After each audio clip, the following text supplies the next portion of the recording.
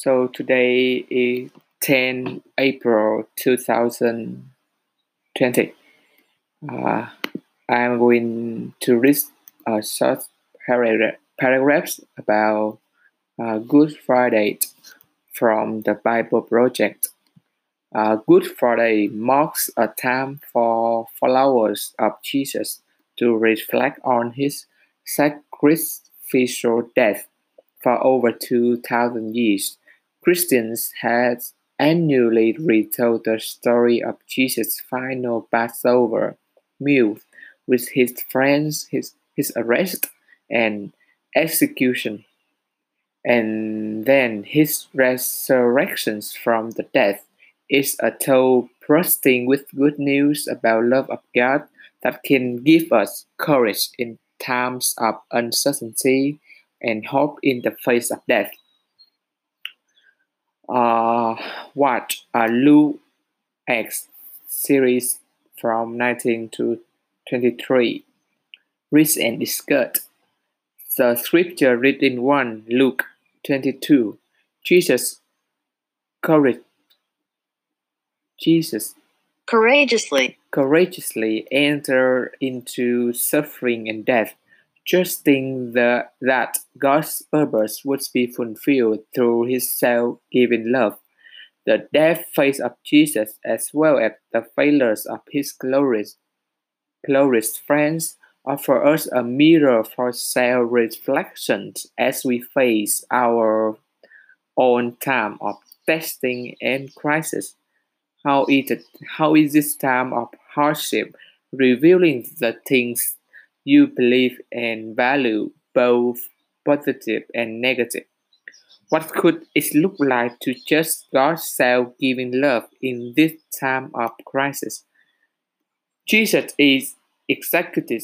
Uh, Jesus is executed by religious and political leaders who treat him as a spar in the power games of their institution. What do you notice about Jesus' word and action during this intense scenes? Jesus treats everyone he meets with respect, offering kindness, comfort to others even as he is being executed. Where are the places around you that you sense injustice and selfishness? How can you extend mercy to those places, whether in your own heart, thoughts, or actions? Thank you for your listening. Okay, I'm going to translate it into Vietnamese for so I can fully understand the whole meaning of the email. Yep. So Good Fridays, thứ sáu tốt lành, đánh dấu một cái thời điểm cho những người mà theo Chúa Giêsu để tưởng nhớ những cái chết của Ngài. Hơn 2.000 năm những người Thiên Chúa giáo have đã đã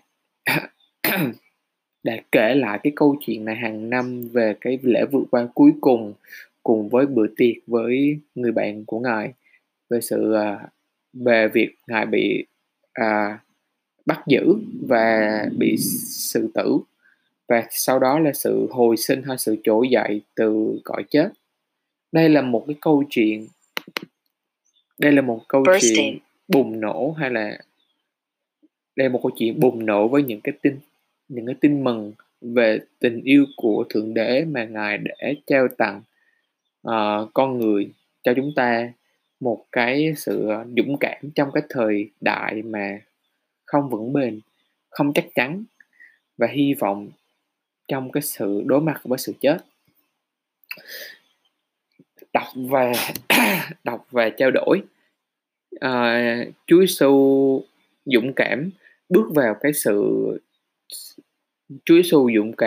vào cái sự thương khó và cái chết, tin rằng ý tưởng tốt đẹp của Thượng Đế sẽ được thực thi thông qua cái tình yêu mà Chúa Giêsu tự ban cho. Cái niềm tin sâu thẳm về Chúa Giêsu cũng như cái sự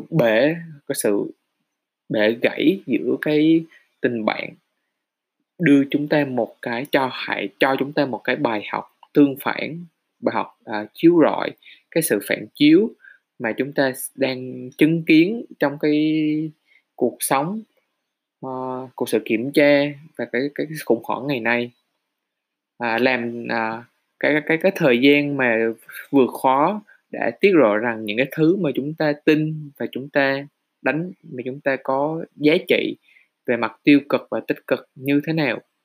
À, điều gì điều đó trông như thế nào khi tin rằng cái tình yêu cho đi của Thượng Đế trong cái thời đại khủng hoảng này là gì? Chúa Giêsu bị xử tử hay là bị giết bởi những cái nhà lãnh đạo tôn giáo về chính trị, cái người mà đã coi Chúa Giêsu như một kẻ côn đồ á, trong một trong một cái hệ thống rất là đầy quyền lực và đầy gian trá. Bạn nhận thấy rằng lời lời của Chúa Giêsu về cái hành động trong những cái thời khắc sinh tử này là gì? Chúa Giêsu đã đối xử mọi con người mà anh em mà Ngài gặp với một sự tôn trọng, đưa ra cái sự tốt bụng về làm hài lòng người khác, thậm chí khi Chúa Giêsu bị giết chết, đưa lên sự tử.